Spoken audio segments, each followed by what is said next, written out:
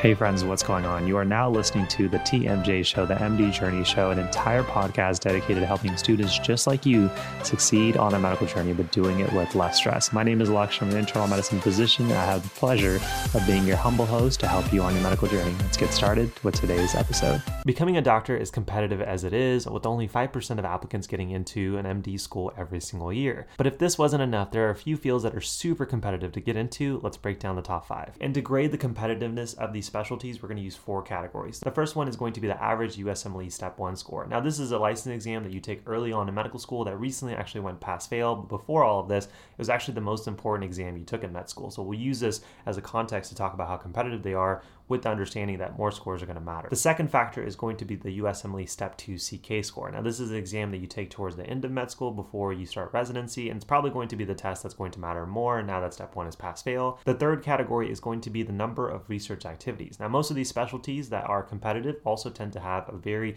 research-heavy driven field, or research is something that you use to kind of drive your competitiveness. So we'll talk about the average amount of activities that are research-related that an applicant who gets into one of these fields ends up doing. And then finally, number 4, and most important, is the average match rate. So we'll talk about the percentage of medical students who are applying to these specialties and how many of them get in versus don't. And then finally, while we won't use this to grade the competitiveness, we'll actually break down the average salaries for each of these specialties. So you can see, is all that work, is all those high scores actually worth it for the salaries? And the answer pretty much across the board is absolutely yes. So let's get to number 5. So number 5 is the field of neurosurgery. Now, this is your typical brain surgeon who goes through tons of years of training with 4 years of medical school, 7 years of residency. Some even do other fellowships and subspecialties beyond that. So you're in training for quite some time. But if we talk about the actual competitiveness of neurosurgery, we see that the average Step 1 score was a 248, which is amazing.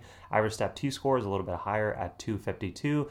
Average publications or activities related to research is 25.5, and I'll break that down in a second. But the average match rate, get this, for MD students, it's about a 74% match rate, which means 25% of students who are trying to go ahead and get into neurosurgery don't. And for DO students who are applying to neurosurgery, the average match rate is about 42 to 43%. So with anywhere from 25 to 50% of applicants not getting into neurosurgery, whether it's MD versus DO, and also having the longest amount of training. But on the flip side, they're one of the most highly compensated physicians out there, with an average salary, according to Doximity reports, of $700,000. And number 4 is the field of orthopedic surgery. Now, this is something that I thought I was going to go into. Like any dude, you love sports, you think that being a doctor with sports-related injuries is going to be the thing, and then I realized I just hated the OR. But let's actually break down the competitiveness of orthopedic surgery. So with an average Step 1 score similar to our neurosurgery colleagues of 248, an average Step 2 score of 256, a little bit higher, but about the same. Average amount of research activities is about 16.5. And then finally, an average match rate for MD students is about 65.8%, and for DO students about 37.3%.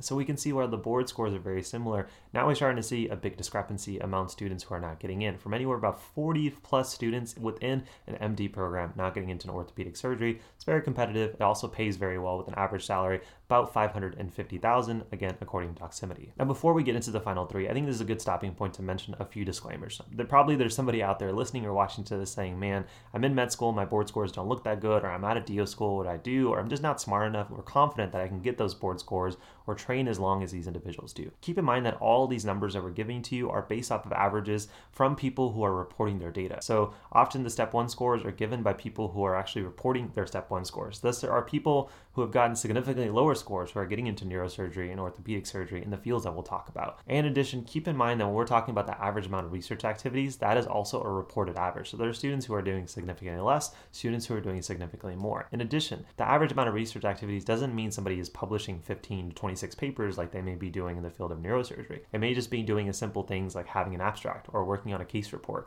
or doing a presentation on the same thing that you wrote an abstract on. Most students will find themselves stuffing their CV with related activities that are slightly different, maybe a presentation here, an abstract here, a poster presentation here, again, all in the same project. That starts to add 3 to 4 different activities. Because every student does this, that's why the number of activities will actually be a little bit inflated. And so the biggest takeaway is by no means should you use these averages to make a determination on how determined you will be to pursue one of these fields. If it's something that you really want to do, any of these 5 fields that we talk about, make sure you just work your butt off and see where that gets you. Number 3 is the field of dermatology. Now, as an aside, I'm pretty sure that if my wife was a doctor, this is the field that she would pick. She just loves the skin. and I absolutely had no interest in it. But if we break down our competitive factors, we start with our step 1 score, which is still the same at 248 as it was for the last two fields, a little bit higher at step 2, it's 257, with an average amount of research activities going at 20.9, so a little bit less than neurosurgery, a little bit more than orthopedic surgery, but an average match rate of about 71.6%, so about 30% of MD students aren't getting into dermatology,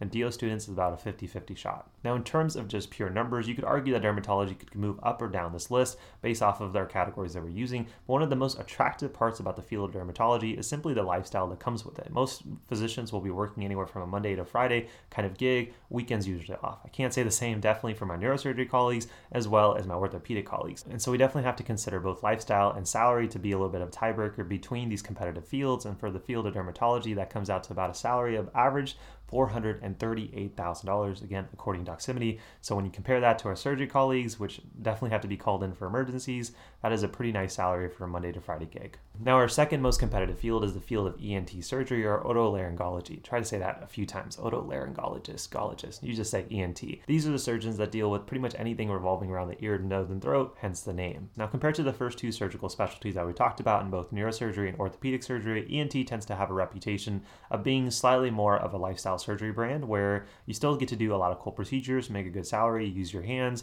but it tends to be a little bit nicer on the schedule. Now, this is definitely on a case-by-case basis. They're still on call, so maybe a worse lifestyle compared to our dermatologists, but I definitely find that the surgeons that I work with within the field of ENT are very happy with the career that they've chosen. Now, if we transition to the competitiveness, we see the step 1 score is finally a little bit higher at 250. Step 2 score is about 257, so same as our dermatology colleagues.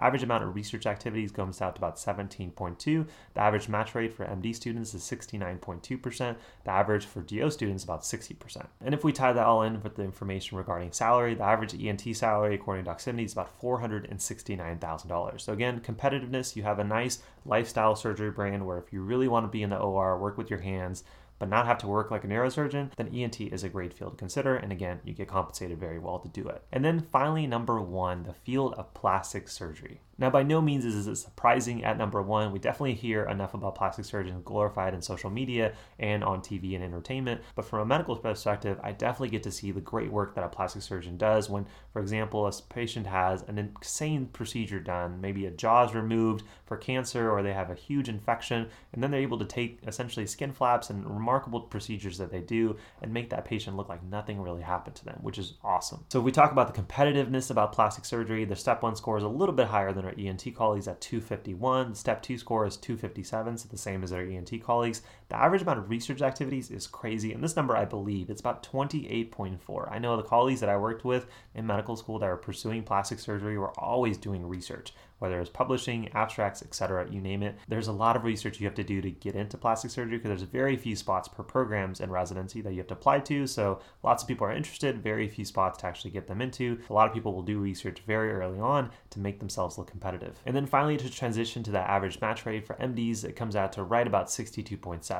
Now for DO students, the resources that we were using to come up with the numbers for today's episode really were all over the place. Some said as low as 0%, and really that's not consistent. I would say it's very close to anywhere from 40 to 60%, just like it is for the other competitive specialties. But if you combine the 4 years of medical school, 5 years of residency, plus or minus some subspecialties, and then the insane amount of research you have to do to get a very nice average salary of $576,000, that puts plastic surgery at the top of our list of most competitive specialties in medicine. And if you enjoy this breakdown and you want to see us break down a very specific specialty or other groups and categories within medicine, let me know in the comment section down below if you're watching on YouTube. If you are early on your medical journey and you want to succeed to get into any of these competitive specialties, if that's truly your dream, a free resource that we have for you down below is called the Med School Success Handbook. This is literally weekly tips that I'm adding of something that I just wish somebody had given to me on my first day on the medical journey. Includes tips on how to study better, be productive, kind of get the motivation game and momentum that you'll need to succeed on the medical journey. All of that is linked down below. Again, it's a free document, so go ahead and check it out if you haven't. If you're looking for more step-by-step strategies on how to study better and pretty much everything that you need at every phase of the medical journey, definitely check out our Domination and Ultimate Med School Bundle, which is linked down below. Hundreds of students have tried that out, and you can just go ahead and check out the reviews that will speak for themselves. But I know for a fact that if you made it to the very end of the episode and you enjoyed it, first of all, you'll hit that like button and subscribe if you haven't,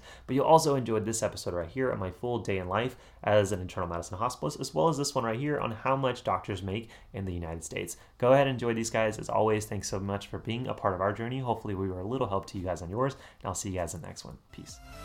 Hey friends, hopefully you guys enjoyed today's episode. If you did enjoy it and want to make sure you don't miss out on future episodes, then definitely consider hitting that like and subscribe button on your favorite podcast listening platform. And if you want a little bit of extra bounty points, then we'd love it if you leave an honest review on iTunes to help the channel and the mission of the MD Journey grow. And also, by the way, if you're interested in getting that unfair advantage in medical school and avoiding the most common mistakes that myself and other medical students have made, then definitely check out our most popular programs we have for you here at the MD Journey, including the Med School Domination Bundle, as well as our personalized one-on-one coaching programs, which will be linked down below.